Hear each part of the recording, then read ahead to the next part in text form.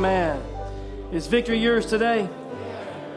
All right. I'm about to say that again. Is victory yours today? Amen. After these meetings, you should have complete, total victory. Amen. How many loves the Lord this evening? All right, let's just go to the Lord in prayer before we turn into the Word. Gracious, eternal Father, we are so grateful and so thankful for the victories that you have wrought in our lives. Lord, truly we are a people that are blessed. Blessed to know you as our God. Blessed to have you as our God. And blessed to be your children, Lord. And we just ask, Lord, tonight that you would once again come by our way, Lord, and just begin to minister to every heart, every life, every need that would be represented tonight. Lord, as we've seen a great outpouring of your Spirit this past week, we believe tonight that you're the very same God. Lord, so there's no fear tonight of following up those great meetings. We're here according to your word, just to be able to get ourselves out of the way and speak freely. But we know that you're the speaker, Father. And I'm asking, Lord, tonight that you would come and do just that, speak to your people. I ask that you would get Joe Adams out of the way and allow the Spirit of God to move freely. Get our humanities out of the way and allow us to receive from the word tonight. Lord, we love you and we thank you. We want to make, Lord, good use of our time tonight that you would give us. We pray that you would just bless us now in your presence. For we ask it in Jesus' name. As you take your Bibles tonight and start turning to Leviticus 26, I just got a few opening comments that I'd like to make, if that's okay this evening.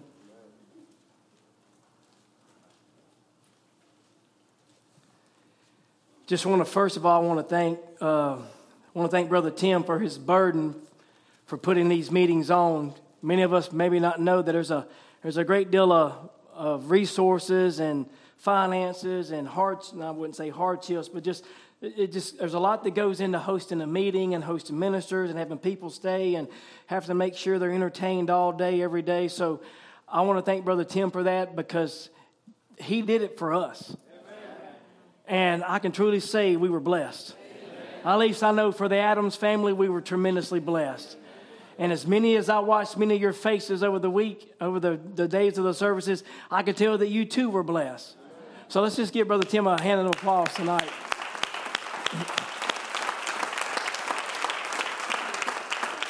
Amen. And also, I know many of you know that we had 10 extra people staying at my house. And I want to say thank you to each and every one of you that prepared the meal and dropped it off, because I'm telling you, there's no way my wife could have done it all by herself. So, yeah, that's what we're going to start doing here shortly. Stomping on some devils. So I want to say thank you from my heart, from Jessica's heart, from the Adams family. Thank you for everybody that prepared the meal. I think it was Thursday, she sent me a text and said, Joe, we fed 40 people at lunch today. So, and it wasn't that she did it. She did it with your help. So I say thank you for that. And I also want to say, these meetings to me, they were beyond supernatural. They were special. And to me, they eclipsed, as Brother Tim and I were talking earlier, they eclipsed, not that last year's meetings wasn't any good, but these just seem to have a special place. Maybe because they're the freshest on our minds, but I can tell you I was truly blessed. And having that we had people at our house all week. We had a group they came in on last Sunday. So before service, Brother Tim walks to the back office. He says, okay, one of you boys is preaching next week. And he looked at Aaron, he looked at me, and he said, Joe, your name was mentioned. I'm like, oh, great. I got a house full of people. So I say that to say that I was up at 4:30 and 5 o'clock every morning of these meetings, staying up till 12, 1 to host the families that were staying with us, not to be a bad host. Some evenings I did go to bed a little bit early, but as I was studying on a thought that I thought went exactly in line with these meetings, I got a call on Wednesday, but let me preface this before. Friday night, I stayed back and lingered, me and Brother Craig, and we had prayed for several people. Sister Bethany walked up and asked for prayer. She said there was something that she had gotten in, and I'll let her tell this at the end of the service. I said, well, we prayed, and I said, I want you to call me after you go to your doctor's appointment on Monday. So she called me at 3 o'clock on Monday and was telling me the report. And from that moment, after I hung up the phone, the Lord completely changed my thought for tonight. Now, I want you to know, I don't have 8, 9, 10, 11 hours a day to study, but the Lord dropped the thought down for this service tonight. So I believe we're not going to hear from Joe Adams. At least that's what I'm believing. But we're going to hear from the Lord, but that's because I believe he has something special for us tonight, especially to follow up these meetings. Many people would ask, well, are you worried about following up these meetings? I'm not worried about following up these meetings because he's God. If I can do my part to get out of the way and you can do your part to get out of the way, he'll do his part to come down and minister. So you believe that this evening? Let's take our Bibles now and get in here in Leviticus 26. We're going to read verse 1 through verse 13. And as you're turning there, I do want to say one last comment. How many of you appreciate our youth and our adult choirs? Didn't they just set an atmosphere for the services? I mean, we've seen God just drop down and that anointing just drop down. Look, church, that can be every service. We don't have to have special meetings to have the presence of God. We should come expecting that same presence to come every service. We see here in Leviticus 26, in verse 1, it says, you shall not make no idols, nor graven image, nor rear you up a standing image.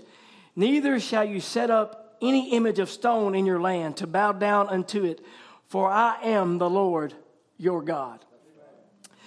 You shall keep my Sabbaths and reverence my sanctuary. I am the Lord. If you walk in my statutes and keep my commandments and do them, notice now, listen to the promise. Then I will give you rain in due season, and the land shall increase her increase, or yield her increase. And the trees of the field shall yield their fruit, and your threshing shall reach unto the vintage, and the vintage shall reach unto the sowing time. And you shall eat your bread to the full and dwell in your land safely. And I will give peace in the land, and you shall lie down, and none shall make you afraid. And I will rid evil beasts out of your land, neither shall the sword go through your land.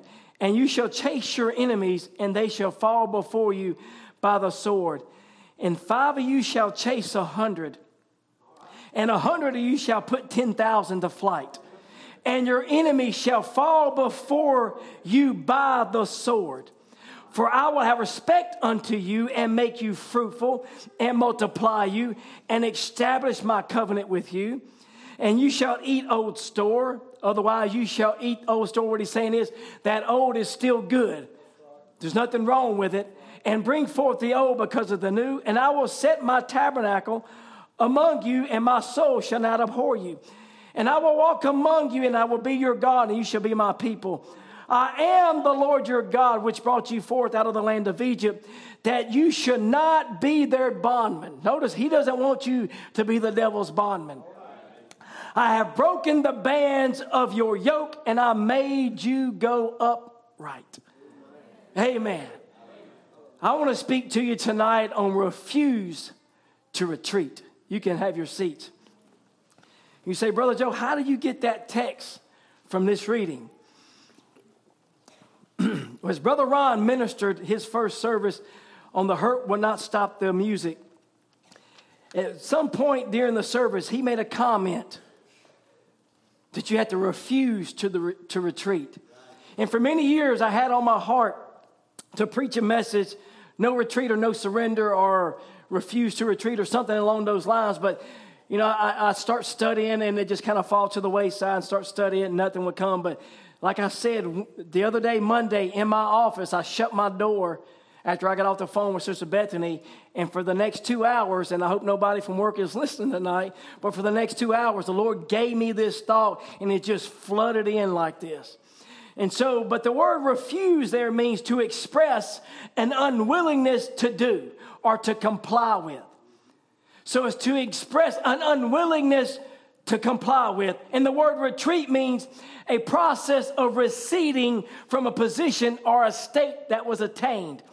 And I believe, and it also means to withdraw, especially from what is difficult, dangerous, or disagreeable.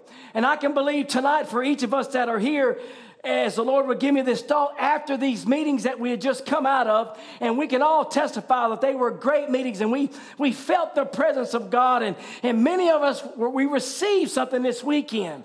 Some of you, your borders increased over the weekend. Some of you received healing that you'd been longing for, or deliverance that you'd been seeking after. But I want you to know, you got to have not only your mind made up, but you got to have your heart made up that I'm going to refuse to retreat. I'm going to go in tonight with an unwillingness to give up anything that I gained over the weekend. I'm determined tonight to go further, to go deeper, to continue to press the battle stronger, more fervent, more on fire for God than I did before these meetings. I'm not giving up an inch of ground. I'm not giving up on my healing. I'm not giving up on my lost loved one. I'm not giving up on the promises of God. I'm pressing the battle. I refuse tonight to retreat anything that I received from the weekend's meetings. We got to express tonight as the bride of Christ an unwillingness to give up land. Many times when we face the enemy after special meetings, we get beat down. And we get beat down, and we get beat down, and we get beat down, and we find that we start to relinquish a little bit of ground, because when we relinquish a little bit of ground, then he eases up on the battle. This is no time to ease up. This is the time to put your foot on the gas and let's go harder, faster, stronger than we have ever. And I will say like this, no matter what your attacks have been, there's no retreating tonight. You cannot digress from what happened this past week. We can only climb higher and higher and higher into the heights of God, into the depth of God's word, into the realities that he is a healer, and that he is a deliverer, and that he is a savior. Do you believe that? And I believe the Lord did mighty, mighty acts this weekend. As I sat here and looked upon your faces, and I just seen it as the Spirit of God moves. Some of you that have never moved before, maybe because you were reserved, or maybe you was afraid what people think.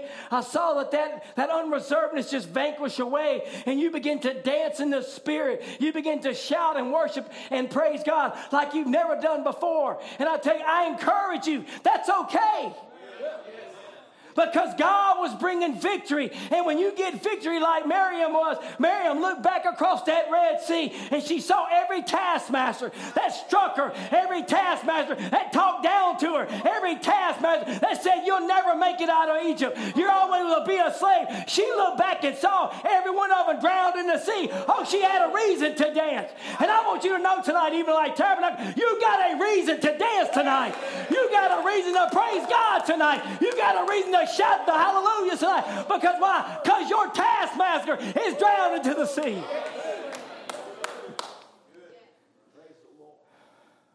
But you got to have your heart made up. I refuse to retreat. I refuse to give up ground. I refuse to relinquish my healing. I refused to relinquish the promise that God blessed upon me this past weekend. We find here, I'll be the first to use that. Y'all didn't know it was there, did you? I'm just kidding. But we realize we're living in a dark age, correct? We're living in a dark age, and we know that the enemy is pursuing us. And the prophet of God will say, every gun in hell is trained on you. Not just pointed on you, but trained on you. Otherwise, it knows your tactics. He knows you better than you know you. He knows your weakness. And when you think you're strong, he knows where you're weak. He knows where you're vulnerable. And so he's got every gun in hell trained on you. The prophet of God will say it like in the second hand of Job. He says, and I realize that every time faith sets itself up, the devil turns every gun in hell right on it. And we've seen the expression of faith this past week. But yet I want you to know, even like that the devil has every gun in hell trained on that to see if you really believe what you claim to have gotten this past week. Therefore, you can't relinquish what you have. You got to keep, you say, oh, Brother Joe, I don't feel it. It ain't based on how you feel.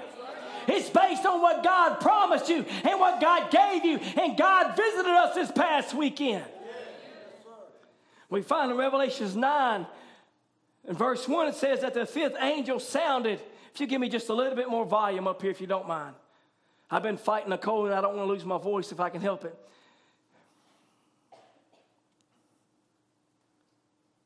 So the fifth angel sounded, and I saw a star from heaven falling to the earth, and to him was given the key of the bottomless pit. And he opened the bottomless pit, and there arose a smoke out of the pit, as the smoke of a great furnace, and the sun and the air were darkened by reason of the smoke of the pit. So we notice that darkness filled the face of the earth because of this opening of the bottomless pit. And we find also in Revelation 9 and verse 13 that when the sixth angel sounded, I heard a voice from the four horns of the golden altar, which is before God, saying to the sixth angel which had the trumpet, loose the four angels which are bound in the river Euphrates.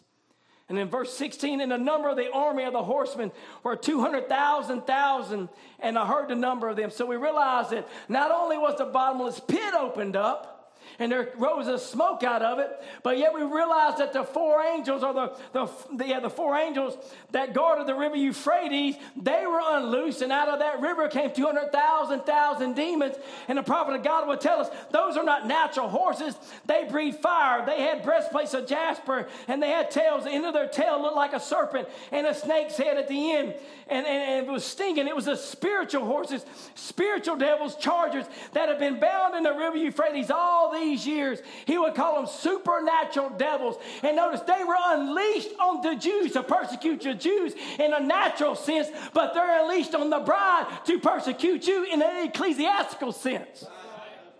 But the prophet of God will make a statement. Just as these thousands of horsemen were bound up in the river Euphrates, he said the Holy Ghost has been bound up through the church ages, but it's going to be liberated at the end. Oh, I'm here to tell you, when the enemy comes in like a flood, God raises up a standard. Oh, and he's unleashed the power of the Holy Ghost unto you and I today. That's the standard that God is raising up to combat the enemies that are unleashed upon us, to stuff it out and to kill your experience with God. So we look and we find what has been unleashed on us today, and we find there's depression, there's anxiety, there's fear, rebellion, complexes, lust. Notice there's never been an age where people, the masses, are on some kind of antidepressant medication. Look, church, everybody's insane but us. Now you can look at your neighbor and say, hallelujah. Everybody out there, as our brother said, everybody, and you get up here to sing, he said, y'all are nuts. No, you go look out there. They're the one that's nuts. But we face these things, depression and anxiety and fear. And many times you don't realize that you face these things daily and you overcome daily and you never even knew it. But Abraham said you run headlong into these demons every day. And sometimes you're not even aware of it. So there's times, though, that we do encounter some of these spirits. And some of them want to get into a wrestling match with you. Some of you for 8 years. Some of you for months, weeks, years. And it seems like this battle just gets intense and more intense and more intense. But it's while the battle intensifies that you got to know where you stand. And you got to know what you're standing on. You're not standing on the creeds of dogmas of intellectual theology, but you're standing on thus saith the Lord, an unmovable word, an unchangeable God, and his word will never fail. Heavens and earth will pass away, but the word of God will never fail. But it will, church, accomplish that which it was purposed. And that's where we as the bride must stand on the word of God. We got nothing else to stand on. You can't stand on my marriage, Brother Tim's marriage, or your favorite preacher's marriage. You got to stand on the word of God. That's the ground that we stand on. All of the ground is sinking sands. But when you're facing that battle, you got to stand on the promise, stand on the word of God. And when you recognize your position as a son and daughter of God, then you recognize you can't lose. Oh, when you recognize I am a son, I am a daughter of God, then that puts a charge in you. I refuse to retreat. I refuse to give up ground. I know who I am. I know what I'm standing on. I know God has called me. God has chosen me. And God's elected me. And God has predestinated me for this moment. Acts 1 and verse 8. Notice. It's in this hour, and then it's in this age, that the Holy Ghost has been released, and the full word has been restored. Amen. The full word. And I love the way Brother Donnie, he brought it, and excuse me for not catching it any time before then, but I finally saw that 20 to 30 year gap between the first church age or the Pentecost and the first church age. And God is calling us back to that. He's not calling us back to the Ephesian church. He's calling us back to the upper room experience. Oh, it just so lit my fire that I'm going back to that. The same signs, the same wonders, the same healings, the same deliverance, the same raising of the dead. That's what we're going back to, church. Not a church that was aimed at and fell away, but no, we're going back to the original. Ooh, that just excited me. And the same Holy Ghost that the church ages has bound up for so many years, it's been unleashed on you and I today in this hour. That's why we can call it the bride age. Just as it was a bride in that age, it's the bride in this age. We find here in Acts 1, it says, but you shall receive power. After that, the Holy Ghost has come upon you, and you shall be a witness unto me in both in Jerusalem and Judea and Samaria and into the uttermost parts of the earth. So we realize, church, God has given you a power. That power is to destroy every evil influence. That power is to defeat every wicked spirit of the enemy that will come against you. You have been given power, and you have been given authority, and you have been given courage to not retreat. Luke 10 and verse 17, it says, and the 70 returned again with joy, saying, O Lord, even the devils are subject to us through thy name. Notice Jesus' reply. He says, now, I beheld Satan as lightning fall from heaven. See, Satan fell from heaven like lightning. The expression means that I saw at your commands the devils immediately depart like lightning. At your commands. What did we find this weekend? At your commands. We found the devil's chain. We found his grip on many of our lives had been broken off like lightning, just like that. It wasn't something we had to tarry over and tarry over and tarry over. No, we seen some of you that have been bound for years and years. You started walking through a prayer line, and the power of God came down. And it looked like Satan, he fell as lightning. It means that at your commands, he left just like that. What we witnessed this past weekend was the supernatural, because we are a supernatural people. So now God is telling us, we look here in verse 19, it says, behold, I give unto you power. You know, when I get down and out, I come to these scriptures because I want to know what my possession is, what my promise is.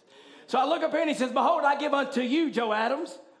I give unto you, Eden Light Tabernacle. I give unto you power to tread on serpents and scorpions and over all the power of the enemy. Don't just read over that quickly. Realize what he's saying. I've given you my power over every power of the enemy.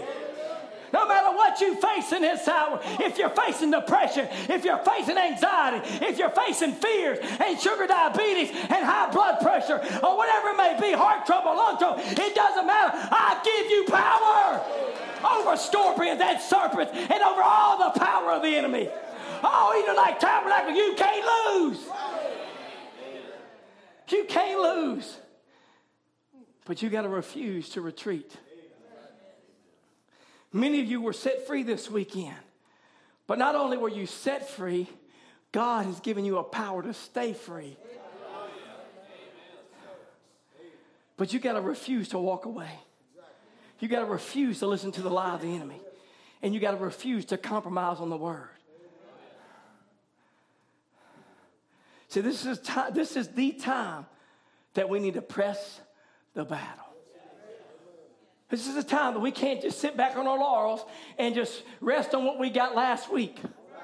Oh, last week was good. There was an outpouring, but there's more of it. Like the black man would say, when he had a bite of watermelon, he says, oh, this is good, but there got to be more of it. Come on, church, there's got to be more of it. Hey, did you enjoy what you got last week? I'm going to tell you, there's more of it. He's still God tonight. He'll be God Sunday. He'll be God for you tomorrow. You don't have to be in the church to receive the blessings of God. Brother Branham would say it like this in The Rejected King. He says, whether the plains are rocking Whether the lightning's a flash and whether the spies has a gun on me, whatever it is, it doesn't matter. I'm going to press the battle by the grace of God while I preach the gospel to every creature and every person that I can, persuading them to that beautiful land yonder. Oh, church, every gun in hell is trained on you, but press the battle. I'm telling you, Sister Jeannie, press the battle tonight. Oh, it's time that we put our dancing shoes on. Oh, Brother Joe, you need to calm down now. Just because you did it a couple of times this weekend don't mean we all got to. Hey, why don't you try it sometime? We were sitting in the back, and I can't remember who it was. One of the brothers, he said, I can't remember who was that we were talking to. Well, you don't know nothing. I said, man, you just need to get up and dance a little bit. He says, well, I need to. Oh, it was Brother Vigo. It was at my house. We were talking about it. That's exactly why you didn't know. See, I've gotten very little sleep over the week, so my places have all ran together. It was in my living room. Sorry about accusing you, brothers. I'm sorry. But we were talking about it. He goes, oh, I wish I could just get free like that. I said, you can. You got to make a choice. I said, when you feel that urge, you got to make a choice. I said, won't you just put your dancing shoes on? He says, well, I may need to borrow yours. I said, no, you don't take yours and take them back to Norway. He said, if I take mine to Norway, they probably have to find me a new church. Oh, but it's okay. I'm not telling us to get fanatical. But you know what? When we got crazies out there going to ball games and this, that, and the other, and they're taking their shirts off and painting themselves up and doing all kind of crazy stuff and hooting and hollering and carrying on, and some of them probably kicked their shoes off. What can we do about Jehovah God? How should we be able to worship this God when he reached down and picked you up, when he saved you from a life of sin, when he's healing your body and he's saving your life and he's delivering you from the torment? I think we got a reason to shout. We got a reason to pray. We got a reason to dance in the glories of God because he's still God. It's okay to worship him. But the Bible says, like Shadrach, Meshach, and Abednego of old, we're not going to bow. We're not going to bow to the devils of this world and take back this thing that we talked about, but we're going to press the battle. What about it, Even Light? Are you going to press the battle? All right. Deuteronomy 28 and verse 7. The Lord shall cause thy enemies. I just love this. The Lord shall cause thy enemies to rise up against thee to be smitten. Why do I face these demons every day? Because he causes the enemies, your enemies, to rise up against you so they can be smitten. So that they can be smitten, not so they can smite you. Recognize who you are, church. Recognize he's giving you the power over all the power of the enemy. So when your enemy comes in and rises up against you, he's raising them up so you can smite them down. Woo, come on now. He says, listen now, he says, and they shall come against you one way, but flee before you 7 ways. Oh, we had some great meetings this weekend, and them devils came in one way. But let me tell you, when the power of God kept falling, they kept splitting up. 7 ways they left. Do you know there's 7 entrances to this church? 1 out front, 2 right there, 2 back there, 1 out the fellowship hall. Man, you brought them devils with you, but they went fleeing. 7 ways. Oh, this past weekend we seen a mighty outpouring of God. He says in the Lord, verse 8, and the Lord shall command the blessing upon thee in thy storehouses, and in all that thou settest thy hand unto, and he shall bless thee in the land which the Lord thy God giveth thee. Notice, in the storehouse, in the church, in the congregation. So we found that God blessed us last week in the storehouse, in the church, in the sanctuary. He poured out his blessing. But you got to make your mind up. I refuse to receive my blessings that I received. I believe God touched me. I believe God healed me. I believe God delivered me. I believe God's going after my lost loved one. I'm not going to receive that. I'm not going to give that up. I'm going to keep holding God at his word. I'm going to keep holding on to the promise of God. The Lord shall establish thee an holy people unto himself, as he has sworn unto thee, if thou shall keep the commandments of the Lord God and walk in his ways.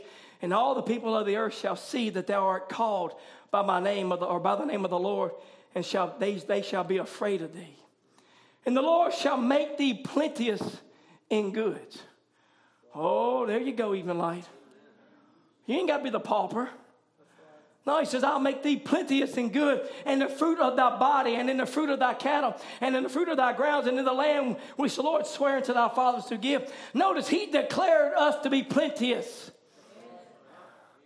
Quit having that old slave mentality that you're always going to be a slave. You're never going to amount to anything. I'm telling you what God is telling you tonight, that you are a blessed people tonight. You don't have to be with the spirit, a slave mentality and always beat down and beat down. He's telling you, I will make you plenteous. I will make the fruit of your body bring forth life tonight, church. He's the same God. He'll make the barren woman give forth life. Do you believe it, church? I just can't help but to believe it. He's saying that he will cause you to bring forth life and that your body will bring forth fruit. And also he will bless the fruit of thy ground, your occupation, whatever it is that we know we work by the sweat of our brow. But by your hand he will bless your endeavors. We are a blessed people. Verse 12, he said, the Lord shall open unto thee his good treasure. Boy, y'all are quiet on that. His good treasure. He didn't say he's going to give you about a box of rattlesnakes. No, but God is pouring out his good treasure. We've met this past weekend. Jehovah Jireh came on the scene. Jehovah Shammah showed up for service. Jehovah Shalom brought a peace that surpasses understanding. Let me tell you, he showed up, and what was he doing? Pouring out his blessings upon the people. He opened up his treasures upon us, upon Evening Light Tabernacle. That's why some of you who never danced felt something to move your feet. Just over here, right over there was two of them dancing around in a circle. Oh, church, it's all right.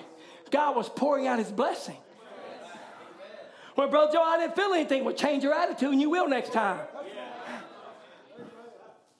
I don't mean to be ugly about that, but sometimes we come in here and we blame God for not moving. No, you need to change your attitude. God poured out his blessing all across this church this past week.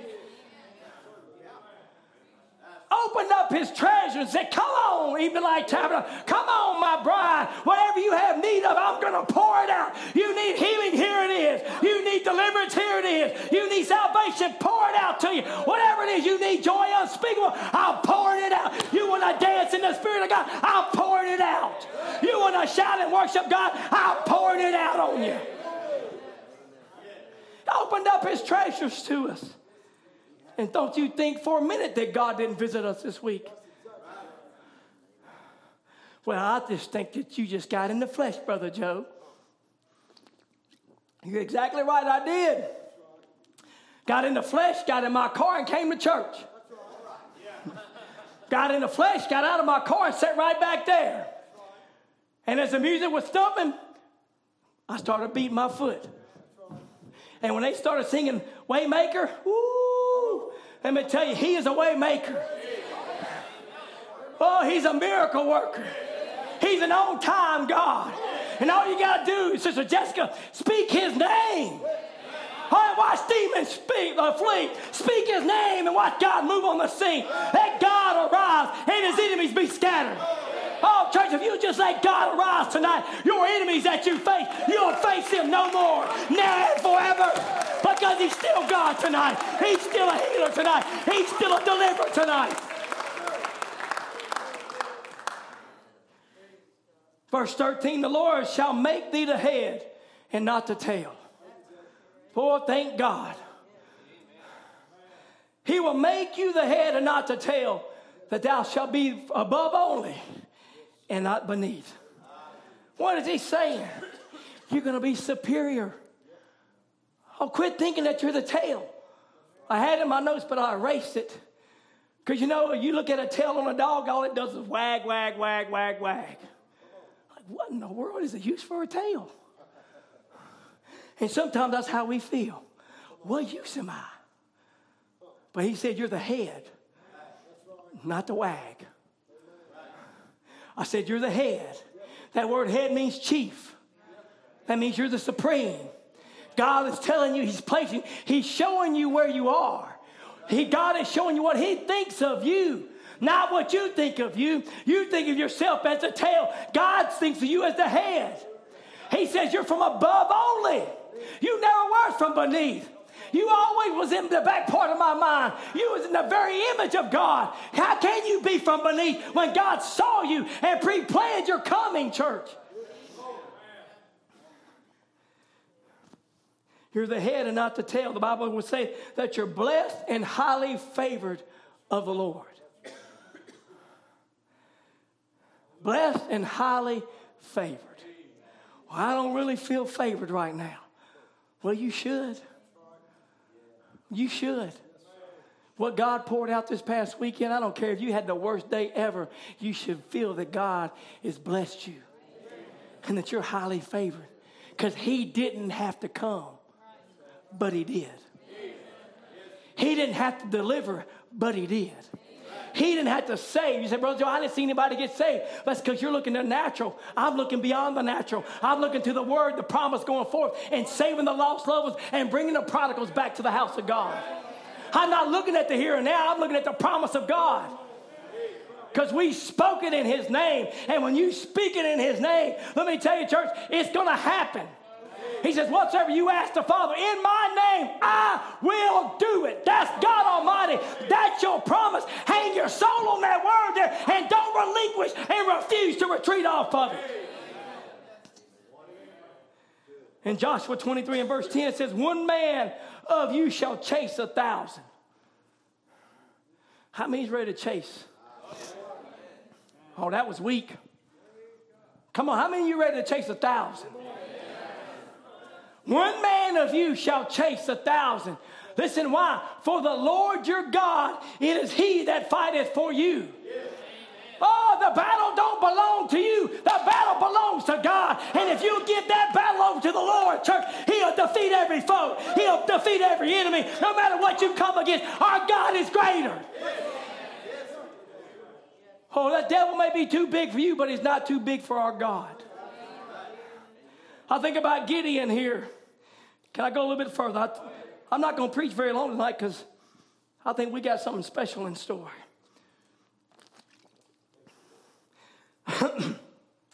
Gideon here we find in verse 12, the angel of the Lord appeared unto him. This is in Judges 6 and verse 12. The angel of the Lord appeared unto him and said unto him, the Lord is with thee, thou mighty man of valor. Notice Gideon was hiding out, threshing wheat in a wine press because he was afraid and he was scared. But notice what God spoke to him, what God recognized him as. He didn't recognize Gideon as a coward. He didn't recognize him in his fear and trepidation. No, look, God was calling him by the name in which he already saw him. Gideon looked at himself as a coward, and I got to do this threshing over here secretly. But God called him a mighty man of valor. I'm here to tell you, church, God is calling you the same tonight. You're not some weak little nobody, but you're the strong, the powerful bride of Jesus Christ in this hour. God is calling you by the name. He says, I no longer call you church, but I call you bride. And that bride's got power. It's not your power, it's his power. God was calling Gideon by the name in which he saw him. And God is calling you by the name in which he sees you, not how you see you. And what has he called you? An invincible army. I said, what has he called you? An invincible army, not able to be defeated.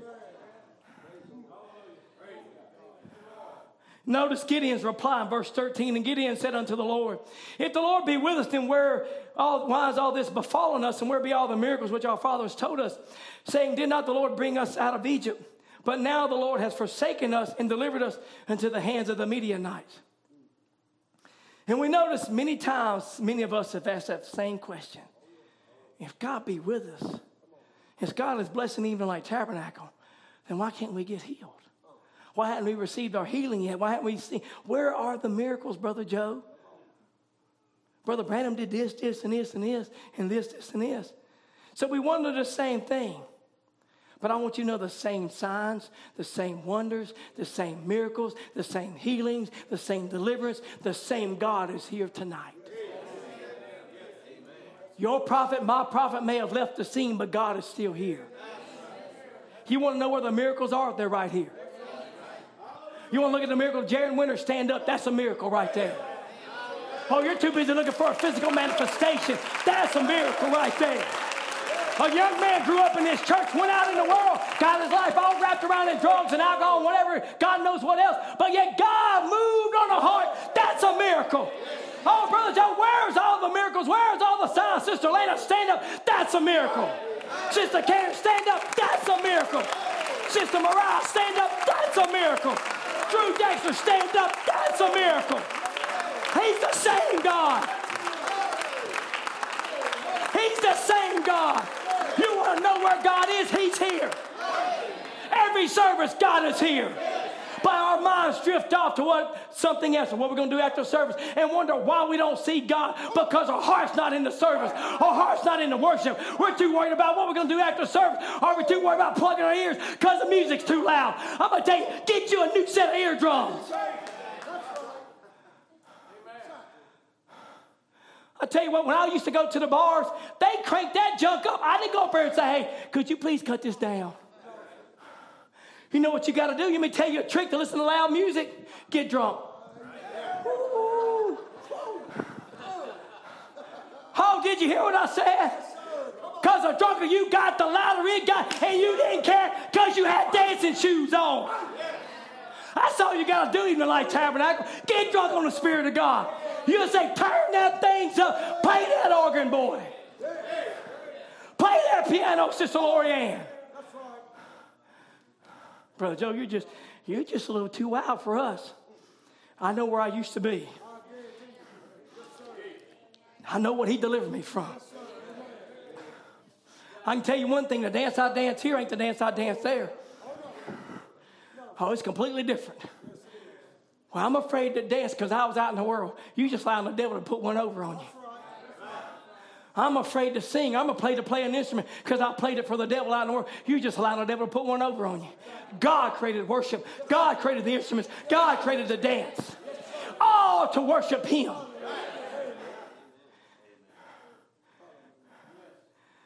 Oh, we find, though, Gideon, he brought his men. All right, here he comes, 32,000 men. That's too many men. Got to narrow it down. Cut it down to 10,000. Well, that's still too many. They cut it down to 300. Boy, I got to have an army around me, Brother Joe. I got to have an entourage. When I come to church, I want everybody patting me on the back.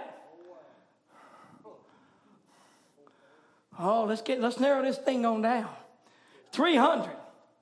I love what the Lord told him, though. He says, okay, Gideon, it came to pass. This is in verse 9 here. I'm not sure what chapter. Let me go back and find the chapter.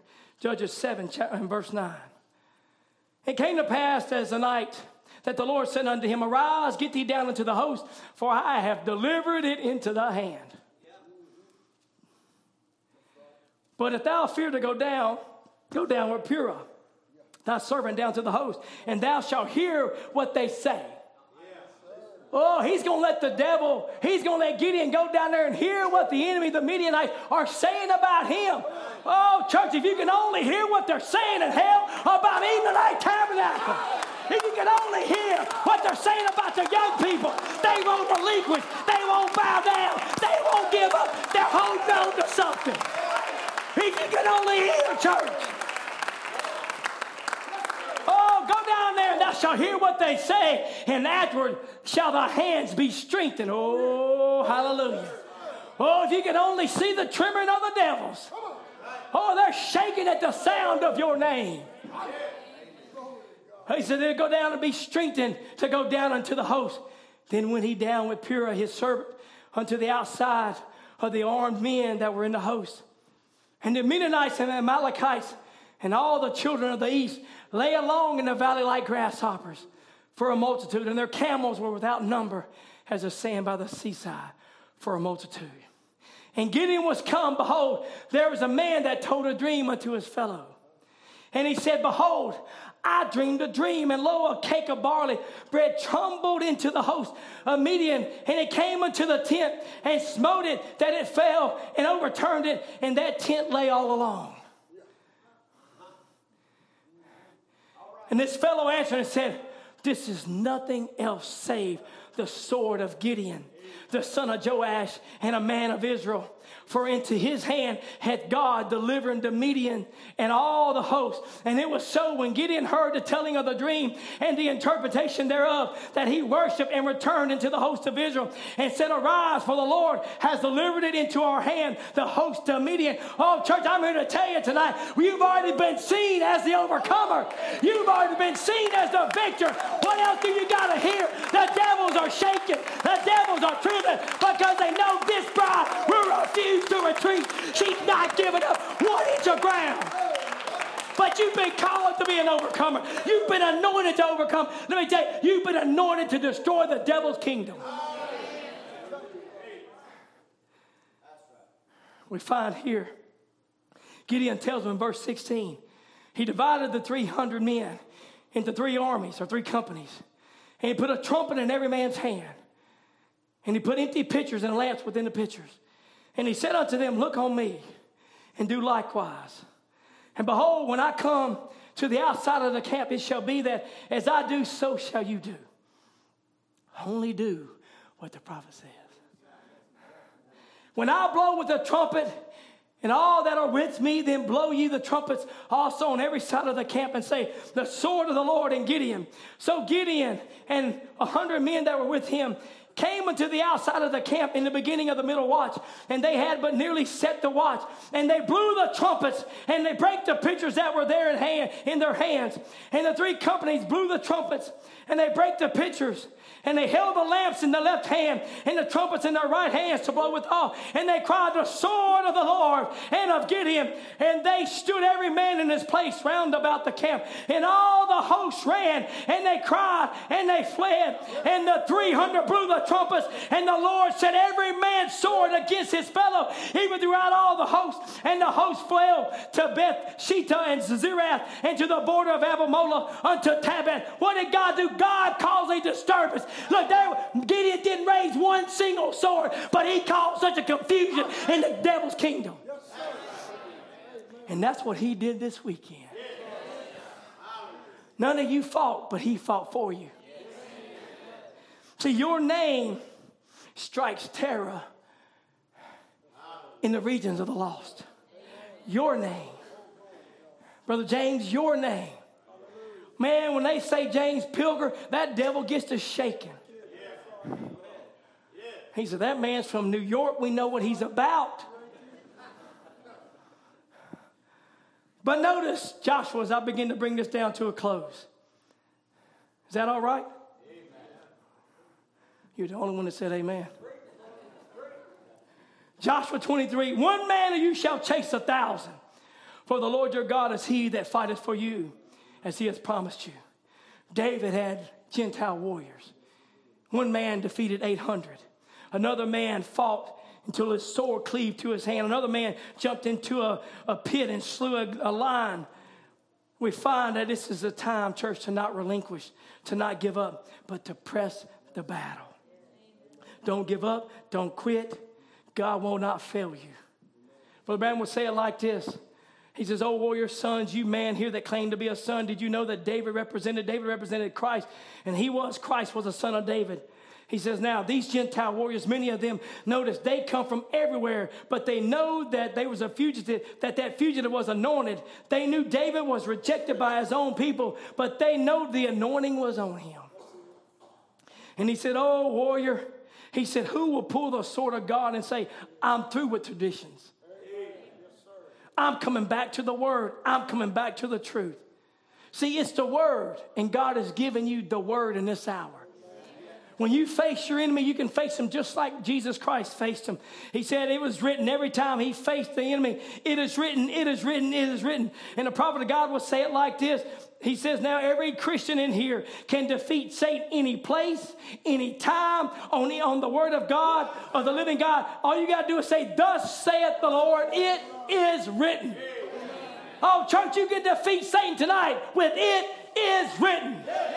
Because God is giving you, thus saith the Lord. That's all that you have need of. If it's in the belly of a whale, if it's in a lion's den, if it's a bed of a cancer, if it's laying yonder bleeding to death in an automobile accident, the word of God will defeat Satan anytime, any place, anywhere, on any ground. It'll defeat him here tonight. It'll defeat him at school. It'll defeat him on the job.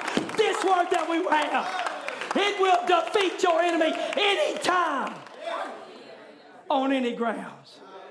Isaiah 54 and verse 17 says, no weapon. No weapon. No fear. No depression. No cancer. No high blood pressure. No sugar diabetes. No heart trouble. No arthritis. No headaches. No weapon that is formed against you shall prosper. Every tongue that rises up against thee in judgment thou shalt condemn. This is the heritage of the Lord, and the righteousness is of me, saith the Lord. Now in closing, Leviticus 26. You shall chase your enemies. Ye, not the preachers, but you shall chase your enemies, and they shall fall by your sword. 5 of you, notice 5 of you shall chase 100, but 100 of you shall put 10,000 to flight. Your enemy shall fall before you by the sword. That word chase means to put to flight. It means to persecute. It means to harass. Aren't you sick and tired of being harassed by the devil? Come on, church. Do you just wake up every day and just love it? The Bible says that you shall chase. You shall put your enemy, he's tormented you, he's harassed you, he's persecuted you, and now he's given you the opportunity and the power and the position and the prescription to persecute him. 1 of you shall chase 100, but 5 of you shall chase, or 5 of you shall chase 100, and 100 of you shall chase 10,000. Put them to flight. It's time that we put the enemy on the run. And Isaiah 30 verse 17 says, 1,000 shall flee at the rebuke of one. 1,000 shall flee at the rebuke of one. So this is the time not to quit. Romans 16 and verse 20.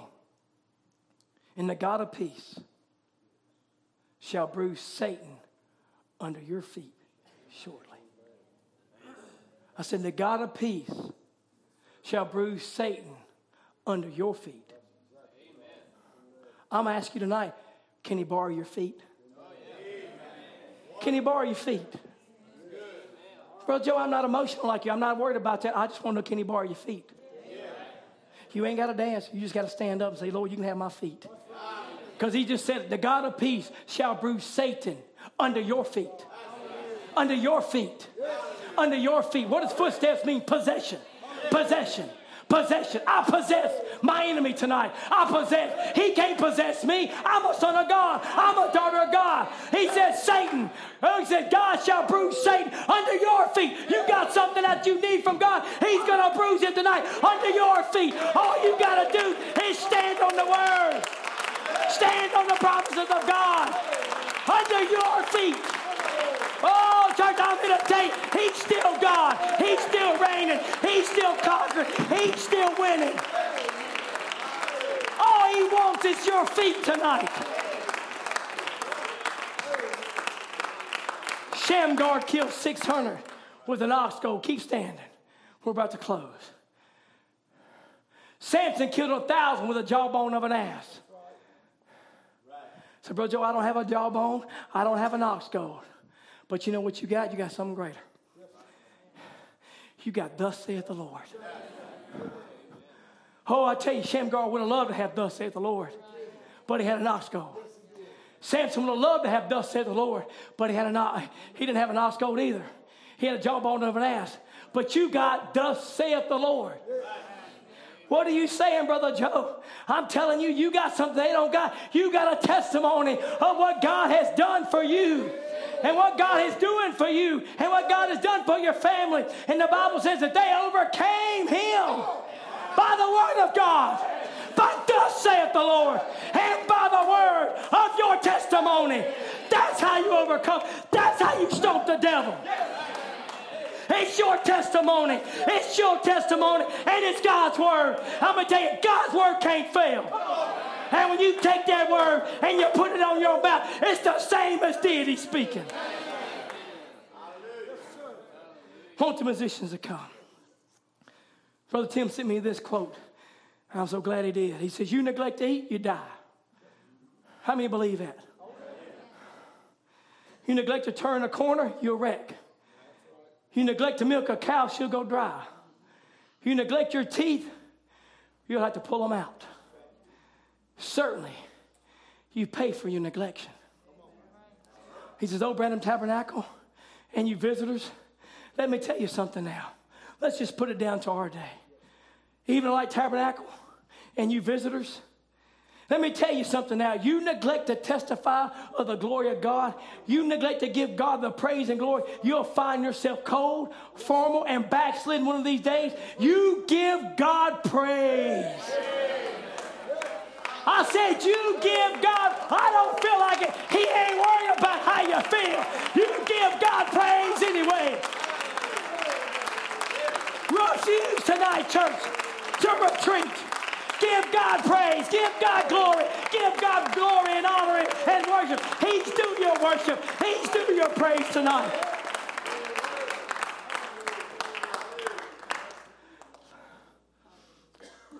Let me just give a brief testimony of my own self. Many years I've been praying and praying and praying and praying and wondering about my ministry.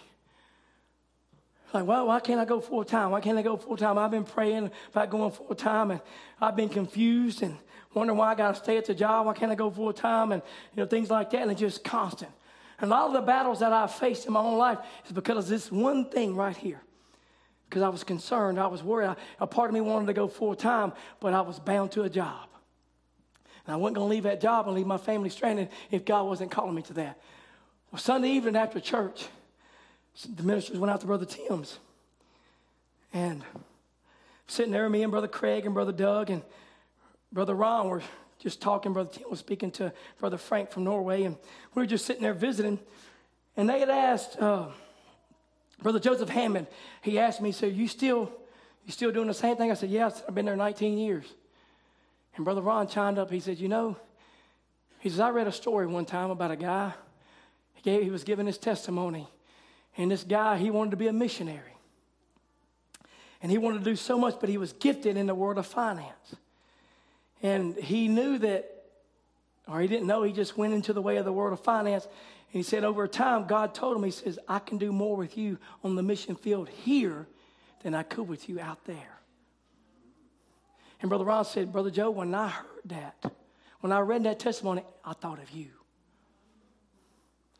And it just dropped down in my heart. I'm like, that's the key that I've been missing. Because I wanted to do something from God out there. And it just resonated. I can do more with you where you are, in the position you're in, than I can do with you out there. And it was just a simple piece. And from that point, I'll tell you, it just dropped down. I was like, thank you, Lord. I have struggled within my own self for many, many years. Complexes over this one thing, but God simply came and dropped the answer down in the most inopportune time. But he positioned me right in a position right next to Brother Ron so we could have that discussion. And it wasn't even on my heart, but God knew it was. So I say that to say, don't neglect to testify. And I opened this service up by telling you God changed my thought for this service because I got off the phone with Sister Bethany. And I'm going to ask Sister Bethany to come, and she would. And I've already okayed this with Brother Tim to give a few testimonies tonight. So I want Sister Sarah Fields, Jessica Conroy, Brother Mike Dexter, Sister Bethany Dexter. And if we get through these and we got enough time, and time permitting, we may have a few others. But I want them to just come and share what God done for them this week.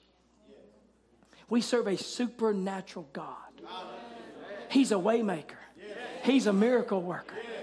Oh, church, I'm telling you, he can heal cancer. He can deliver whatever you have need of. He's still able. He's still God. Amen. Sister Bethany, just play something, just something soft.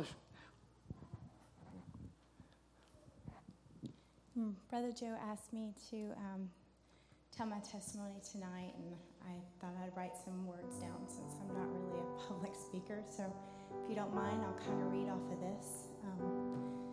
As most of you know, I've had 4 miscarriages and also had frequent follow-ups with OBGYN and many different tests. On a recent test, I came back with some concern of abnormal cells. Reports showed that I even could have precancer. I've had some other issues that come up as well, and I actually reached out to the doctor before the meetings, and they wanted to see me first thing Monday. At the end of Friday night service, we were praying in the church, and Brother Joe and Brother Craig stayed and prayed with people, and I went up for prayer, claiming my healing and claiming that the report on Monday would be clean. Brother Joe asked if I wanted to sign for a box of rattlesnakes. I told him I absolutely would not. They both prayed a wonderful prayer with me and Michael, and I knew I was healed that night. Went through the prayer line just to be touched by God one more time. I felt like I was Miriam dancing as she looked back and saw all the devils floating around and her enemies, and I felt like those devils that have been tormenting me for 2 years were dead. I couldn't help but just overflow. So on Monday, I went to the doctor to follow up, and he said I had absolutely nothing to be concerned about, and everything looked completely fine now, and throw that old report away.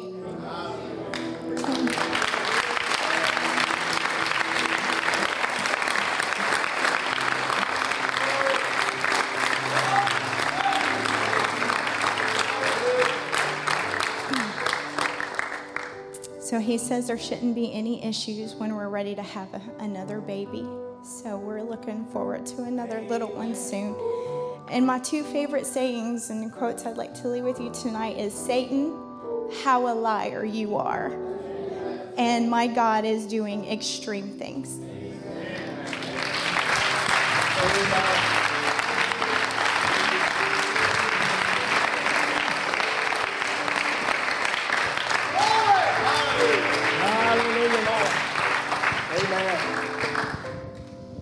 Okay, many of you that know me know I like to talk.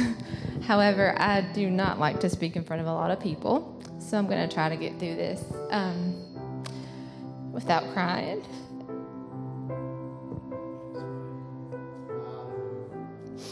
So anyway,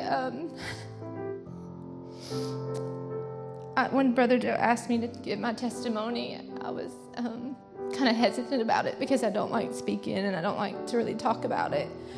But I was like, you know what? This time I'm going to get up and I'm going to talk about it because the devil needs to be exposed. Because I have fought this demon for a very, very, very long time, and I'm a fighter. Many of y'all who know that, like I don't like to give up very easily. So anyway, it started when Isabella was 8 months old. I had witnessed to a girl at work, and I was so excited. I had been talking about the Lord, and I was like, you know, He's just so good. And I was witnessing to someone at work, and I walked out to my car, and I can remember it like it was yesterday.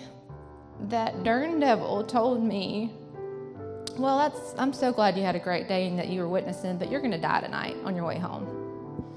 Only a few people in this church know that happened, but so I got in my car, and I started driving, and the devil once again said, you're not going to make it home. You're not going to make it home. And I believed that lie of the devil. And that was 8 years ago. So for 8 years, the devil has been tormenting me with anxiety.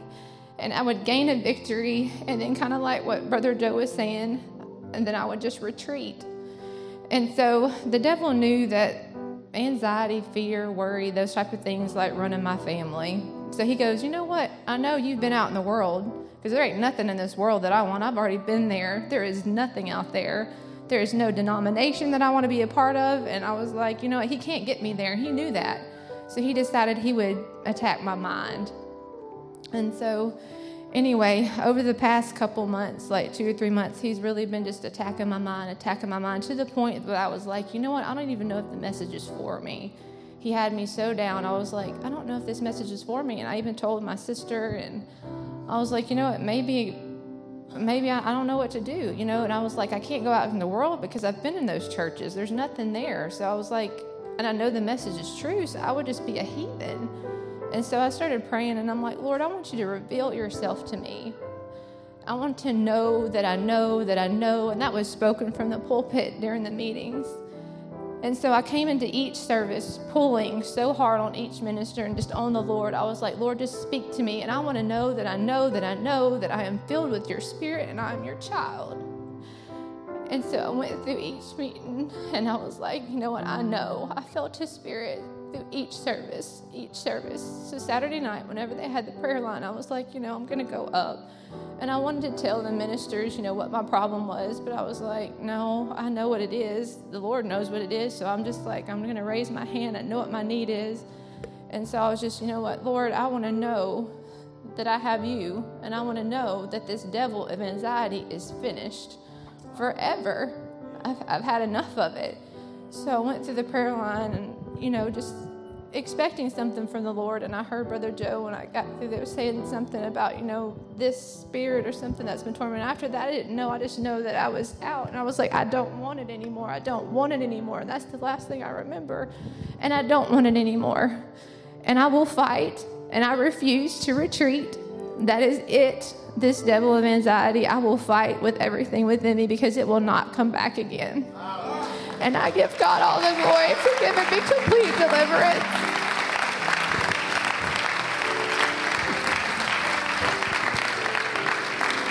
Amen. Amen.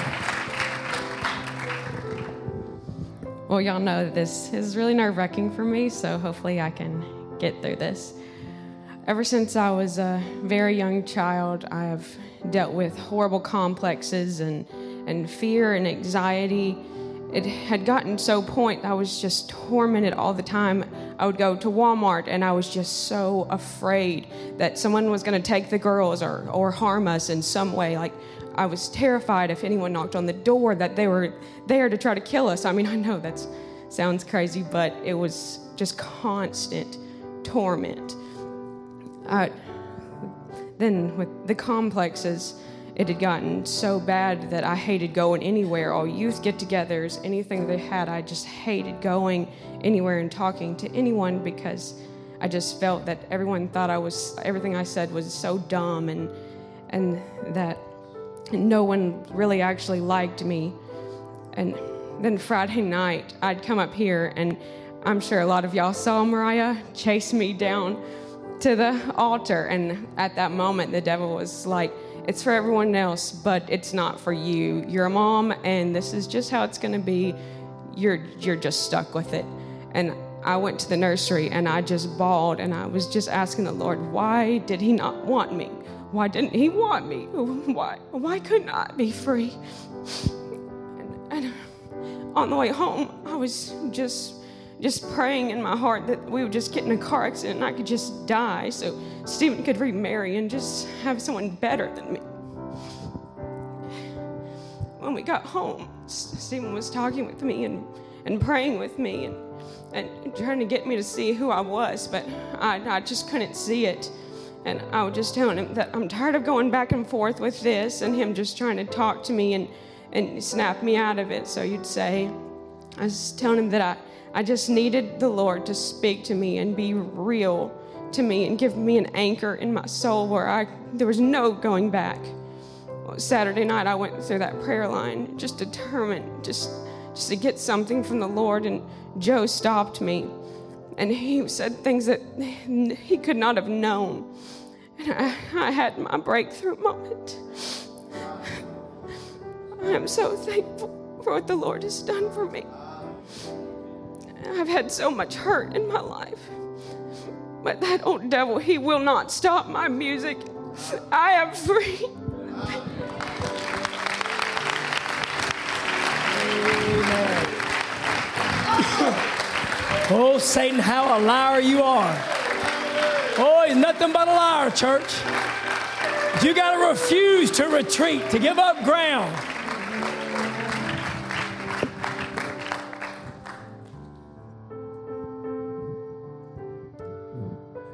Amen. Amen. I don't really know how to tell this story because it's just very strange to me. I'm not a person that has a lot of dreams. I really don't. I don't have dreams much at all. And on Friday night, we had service, and you all know how wonderful it was. As Bethany said, Brother Joe and Brother Craig had prayer with Bethany and I. And then we stayed late visiting out here. And after the service, or sometime during that evening, Timothy had asked me to lead the singing on Saturday morning. And we kind of talked back and forth about it. I told him, I don't have to lead the singing, Brother Timothy. I think you're doing a great job. And he said, no, I just really feel like you should lead the singing Saturday. And so we went to bed pretty late that night, and I set my alarm so I'd have time to prepare for the song service. And I woke up early in the morning. I'd had a dream that night, and we were driving down the road to somewhere. We were driving down the road in what had to have been a hearse.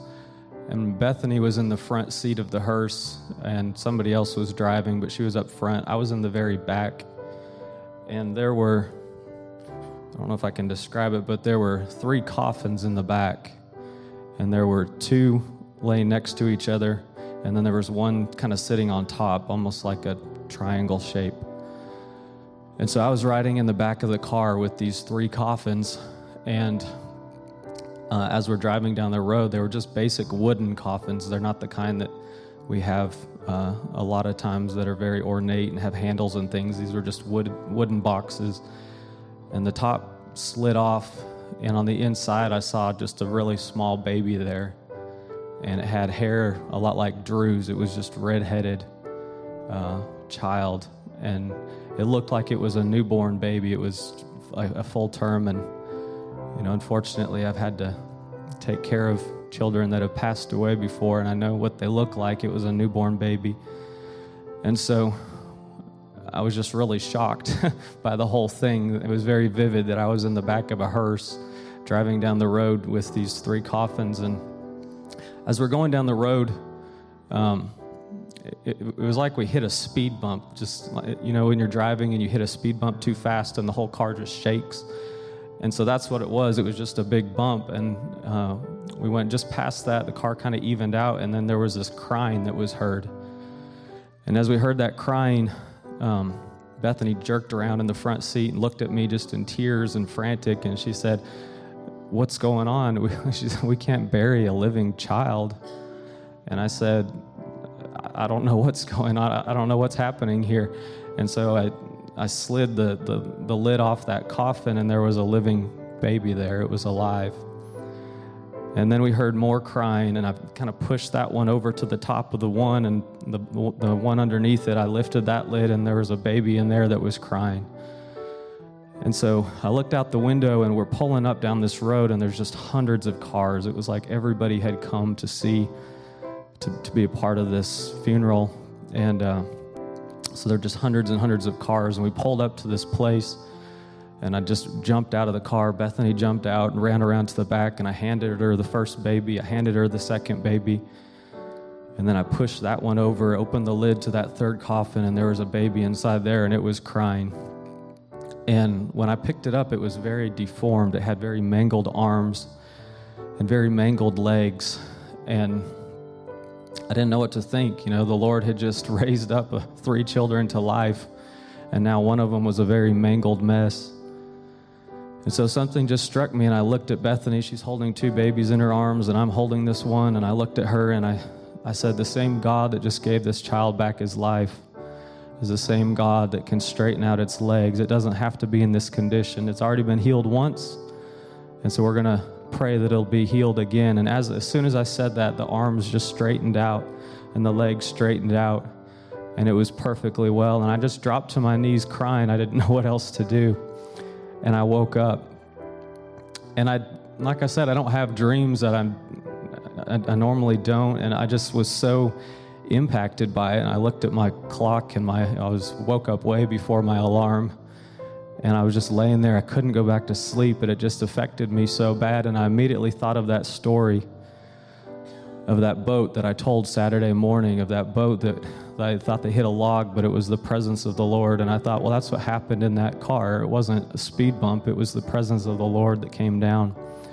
And so it was just burning in my heart that morning. I couldn't hardly talk to anybody. I couldn't hardly concentrate on anything. And so we went and had prayer with the musicians, and I came back to the back and was going to use the restroom, and there were a lot of people in there. So I just walked into Brother Tim's office, and as soon as I walked in there, I just was overcome and just started crying. I said, Lord, I don't know what this means, and I don't know if it's something for us or something else, and I'm not here to try to pretend I do know even right now what it means. But it was just such an overwhelming feeling that I didn't want to say anything to anybody. I just went back in there. We all prayed together, and I came out. We started singing, and I told the story, and I didn't think much about it later on, but the dream was still burning in my heart. So we had our fellowship meal and different ones. I think Brother Andrew and some others asked me, did you see what what was going on in the service with Brother Tim and Brother Ron, and what was happening? I said, I have no idea. And so I went in the back office to check something before the evening service, and Brother Craig was sitting back there by himself, and it was still just burning in my heart. I said, Brother Craig, can I tell you like a really weird story? So I told him the dream, and he was just in awe, and he was in tears, and I said, I just don't understand it. I don't know what it could mean.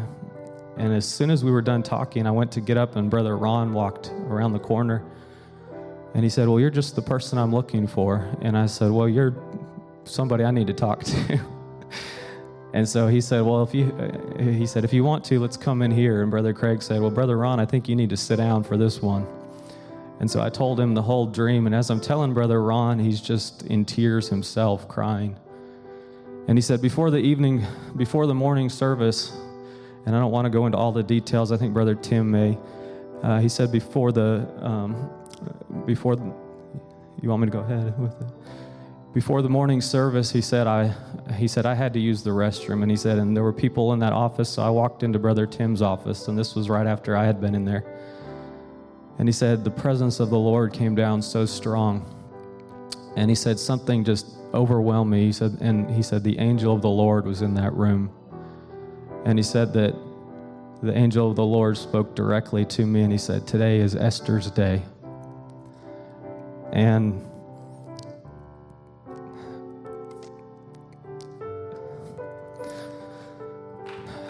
amen.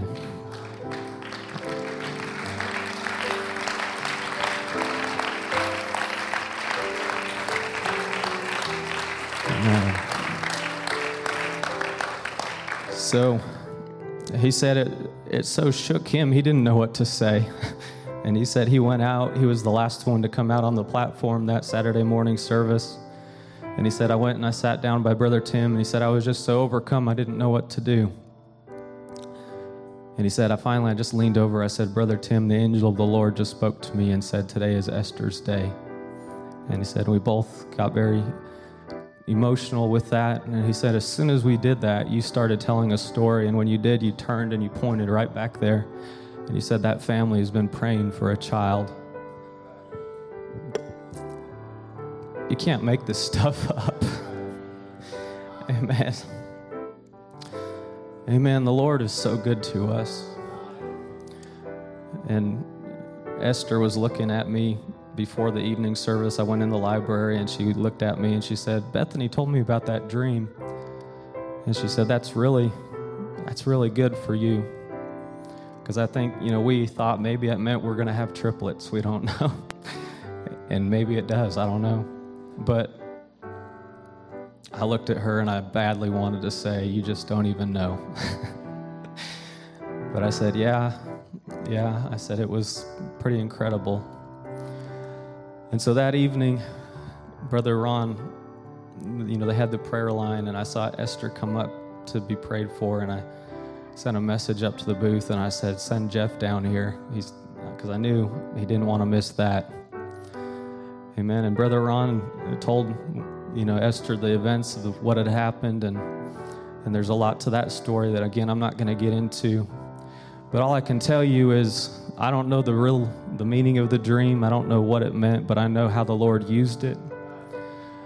I know how he could take a situation like Bethany and I have had of many, many hurts and many wonders and questions that we've had of why things happen. Amen. But he does all things for our good. Amen. And even if that dream means nothing for Bethany and I, in terms of having 3 kids, that sounds like a lot of work. But if that's not what it means, if that entire dream was just to lead to a confirmation of what Brother Ron was told in the back room, then that's perfect for me. Amen. We just want to be willing. We want to be ready. Amen. And we want to open up and step into any door that the Lord opens. Amen. But we can say with all of our heart, amen, that he's a good God, isn't he? Amen. And he deserves all of our praise and our worship. Amen. So every praise is to our God. Every word of worship in one accord. Every praise is to our God. Every praise is to our God, and every word of worship in one accord. Every praise is to our God. Oh yes. Sing hallelujah to our God. Oh, glory, hallelujah is to our God. Every praise is to our God.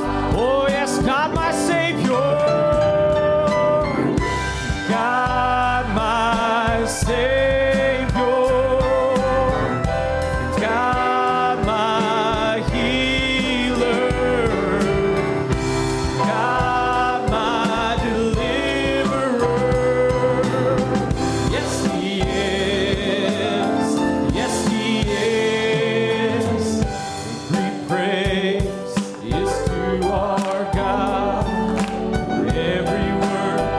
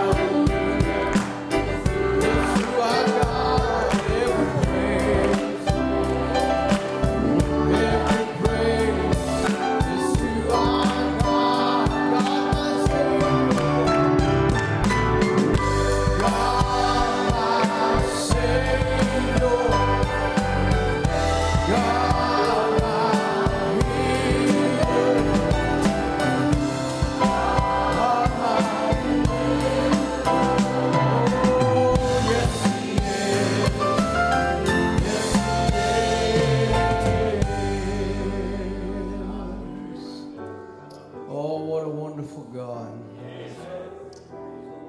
You know, we've been reflecting about this whole weekend and this dream that Brother Mike had. And, I remember when we went to Israel, we was on the Sea of Galilee, and a beautiful time there is looking over that sea and the different places that Jesus would have saw while he was on the boat, and the area around there. And you'd wake up early in the morning for the sunrise, because it was just rising across the mountains outside of our window, and watch it come up over that sea. And Brother Tim one morning got up, and he began to rejoice as he watched this, just thinking of Jesus as he would have watched the same sun come up over the same mountains, over the same sea, and began to reflect on the scene that was before him, and he began to think about the Lord, and the scripture came to him. And if you can put it up as Psalms, I believe 113 and 1. Just praise ye the Lord. Praise ye servants of the Lord. Praise the name of the Lord. Blessed be the name of the Lord from this time forth and forevermore. From the rising of the sun unto the going down of the same, the Lord's name is to be praised. The Lord is high above all nations, and his glory above the heavens. Who is like unto the Lord our God, who dwelleth on high, who humbleth himself to behold the things that are in heaven and in the earth. He raises up the poor out of the dust, and lifteth the needy out of the dunghill, that he may set him with princes, even the princes of his people. He maketh the barren woman to keep house, and to be a joyful mother of children. Praise ye the Lord. You know, as he read the scripture, a couple things, jumped out at him. One, he was burdened for our brother Jeff to find the right job. Brother Jeff's been in a job that had kept him different swing shifts and kept him out of church. Wanted to be in the house of the Lord, wanted to be with his family. And now today, he's got a good job. Amen. God's blessed him with the right job, and prayer has been answered. Too, he felt when Jeff was blessed with a job, God would perform his word and make Esther to be a joyful mother of children. And he shared that scripture with them on April the 28th from his hotel room in Israel, and told them what the sunrise meant. It was a double promise with the sunrise, the S-O-N rise, for the needy and the barren. That morning for breakfast, he shared it. At breakfast, he shared the scripture with me, and I'll just tell you what happened. As he was reading that very same scripture, I seen Esther walk before me, a slim woman as she is, and go through the stages of pregnancy till she was holding a baby.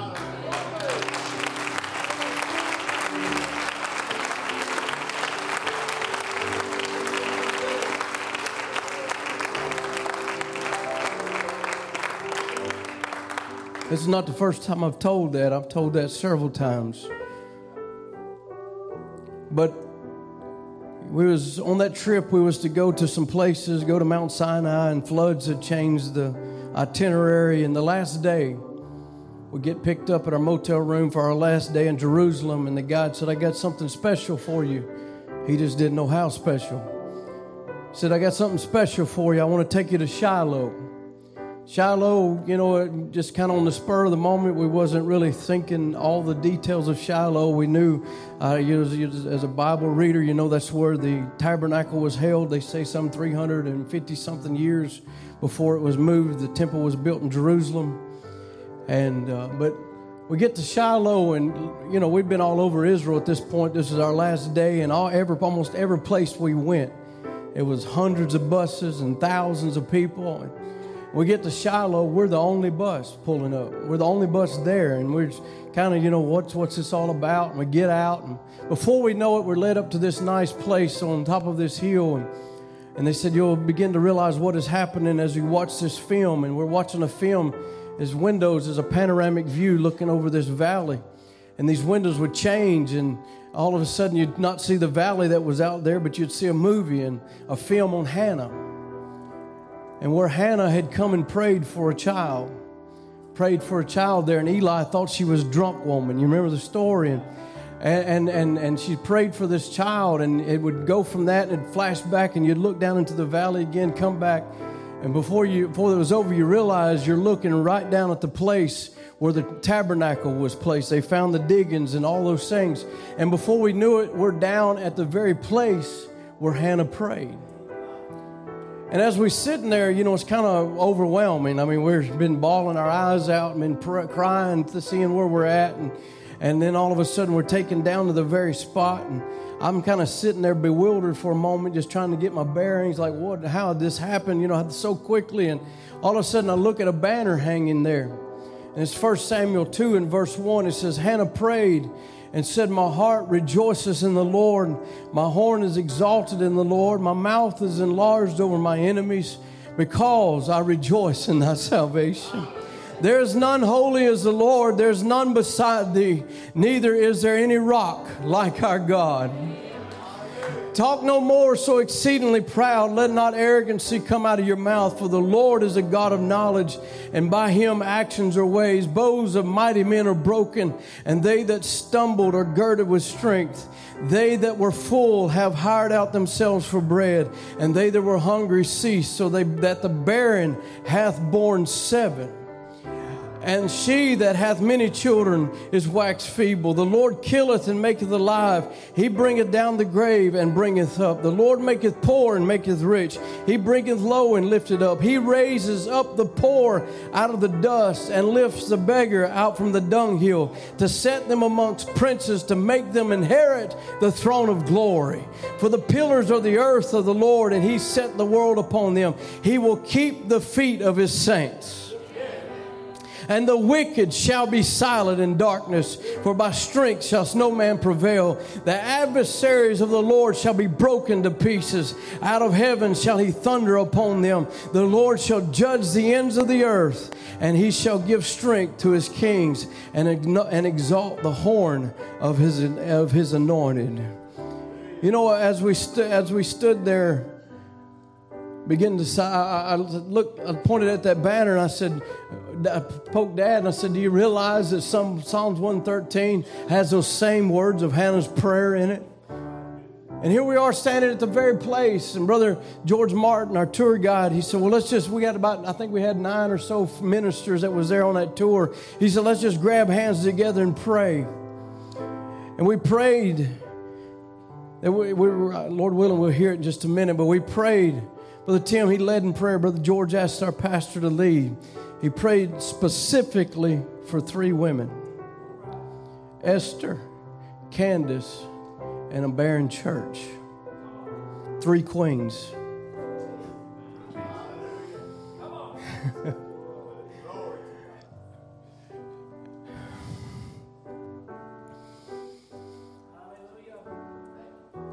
You know, Sister Bethany and Brother Mike have experienced 4 miscarriages, not 3. She's not a barren woman. She has children. Lord willing, she wants some more. God will grant that, I believe. We prayed for 3 barren women. You know, Brother Tim said, I rejoice for Brother Ron Spencer over the 2 barren women who in his church were prayed for, and God promised them children and even gave him the name of his grandchild. He would see the vision at our camp there of Whitney and the little boy. Pray for her later in the prayer line. Both ladies would go to as we heard this weekend, would go to the doctor at the same time, have their pregnancies confirmed at the same time. However, knowing God had done for them, he said only whetted his appetite for desire in his heart. He prayed for that in our October meetings, that God would speak again. And as we heard on Saturday morning, as the ministers were going to the restroom, Brother Michael would use the office, and the most unusual feeling that come overwhelmed, begin crying. A few minutes later, Brother Ron would go in, and he testified the angel of God met him there and said, tonight is Esther's night. When he came to the platform, he took a chair next to mine and told Brother Tim about it. And in the prayer line, here they would come. Candace would come to the line through with Andrew. Brother Ron said, you feel like you've been forgotten, like God keeps passing over you and going to others, but you're not forgotten. Hallelujah. Hallelujah.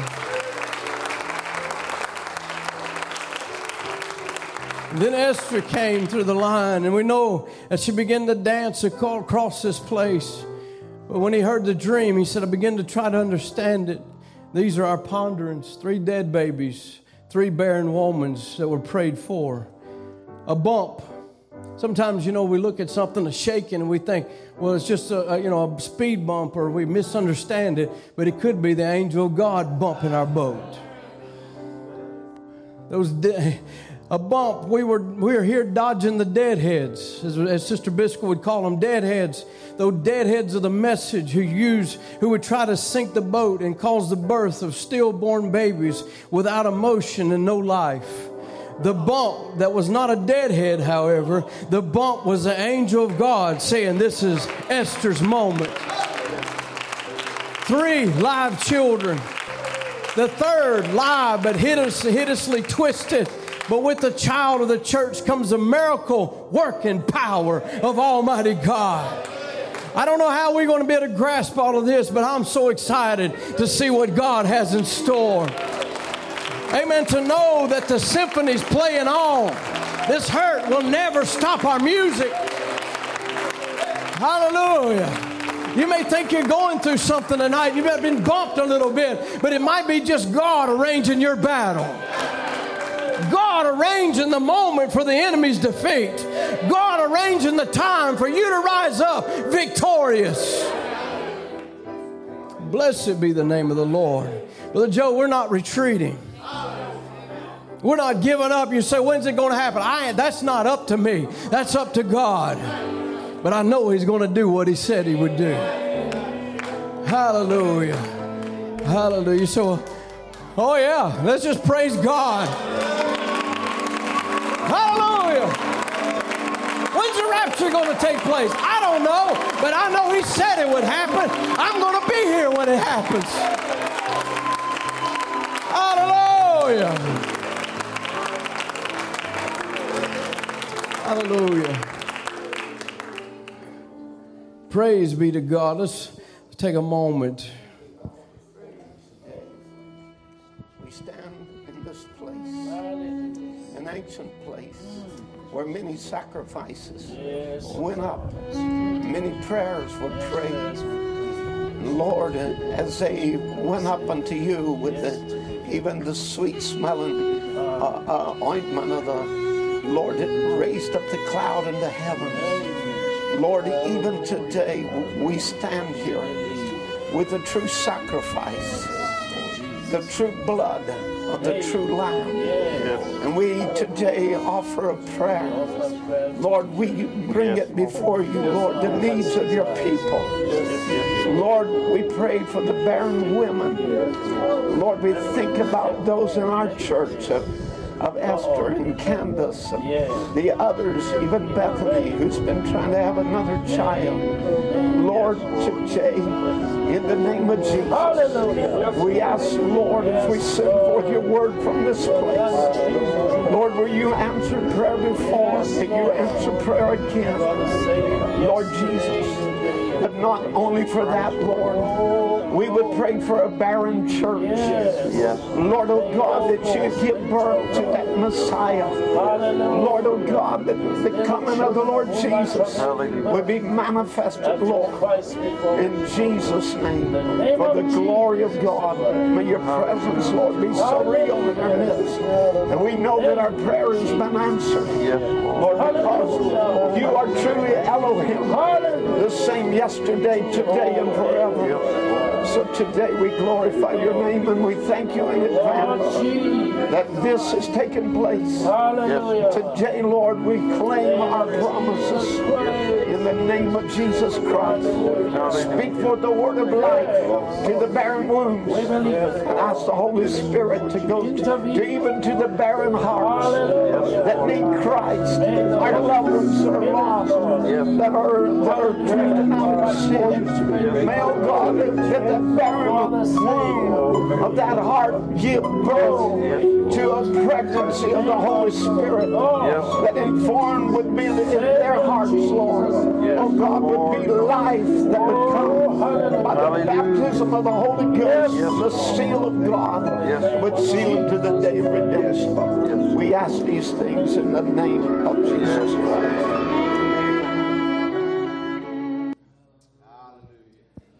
Hallelujah, hallelujah. Won't you just lift your hands and give God praise? Oh, yes, right now for answering the needs of situations. Hallelujah, faithful God, a wonderful God, a glorious Father. Jesus, we thank you, Lord, for answering prayer. Prayers that went up, Lord, you answered. Father, you come and met our needs and our situations. To God be the glory. Father, as we would begin to thank you already, Lord, for the barren hearts the prodigals, Lord, the family members, Lord, Lord, those that are out and wayward away from you. We begin to send the word of God. Oh, Holy Spirit, begin to dawn upon them, Lord. Draw them to you, Father, I pray. Jesus, we ask these things, God, because we believe. Lord God, we may be, Lord, not knowing what we're facing and, Lord, seem to be shook for a moment. But, God, may we realize you've got it all in control. Lord, it's not our enemy. It's not, Lord, he has no control over anything. But it's just the God of heaven, the God of angels, the God of warriors, Lord, that is arranging the battle. Not for our defeat, but for our victory. Not for our downfall, but for our rising up. Not for our going down into the grave, but for our ascension into the heaven of heavens and the glory of glories. God, we praise you tonight, Lord. Truly you're worthy, Father. Thank you for what you've done among us, Lord. And truly from our hearts, Lord, we will not give up. We will not retreat. We will not turn around, but we will come and we will grab a hold of every promise of God. We will obtain everything that you have given to us. Lord, we will hold the promises, for they are yea and amen. And Lord, we will not give them to the devil. In Jesus' name we pray these things and we glorify your name. Amen and amen and amen. We're going to ask the choir to come. Amen. Let's just sing and worship together for a moment. Amen. God is a way maker. He's a miracle worker. Is he not? Have you witnessed that?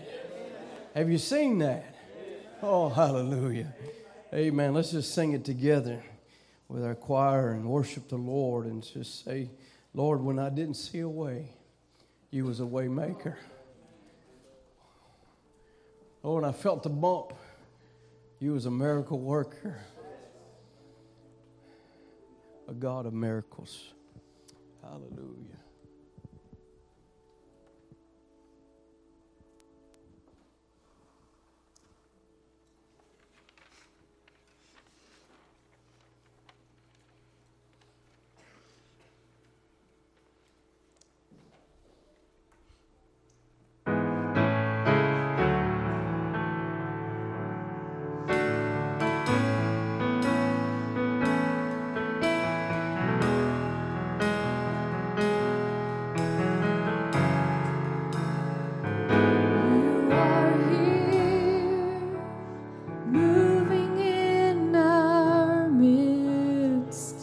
I worship you, I worship you.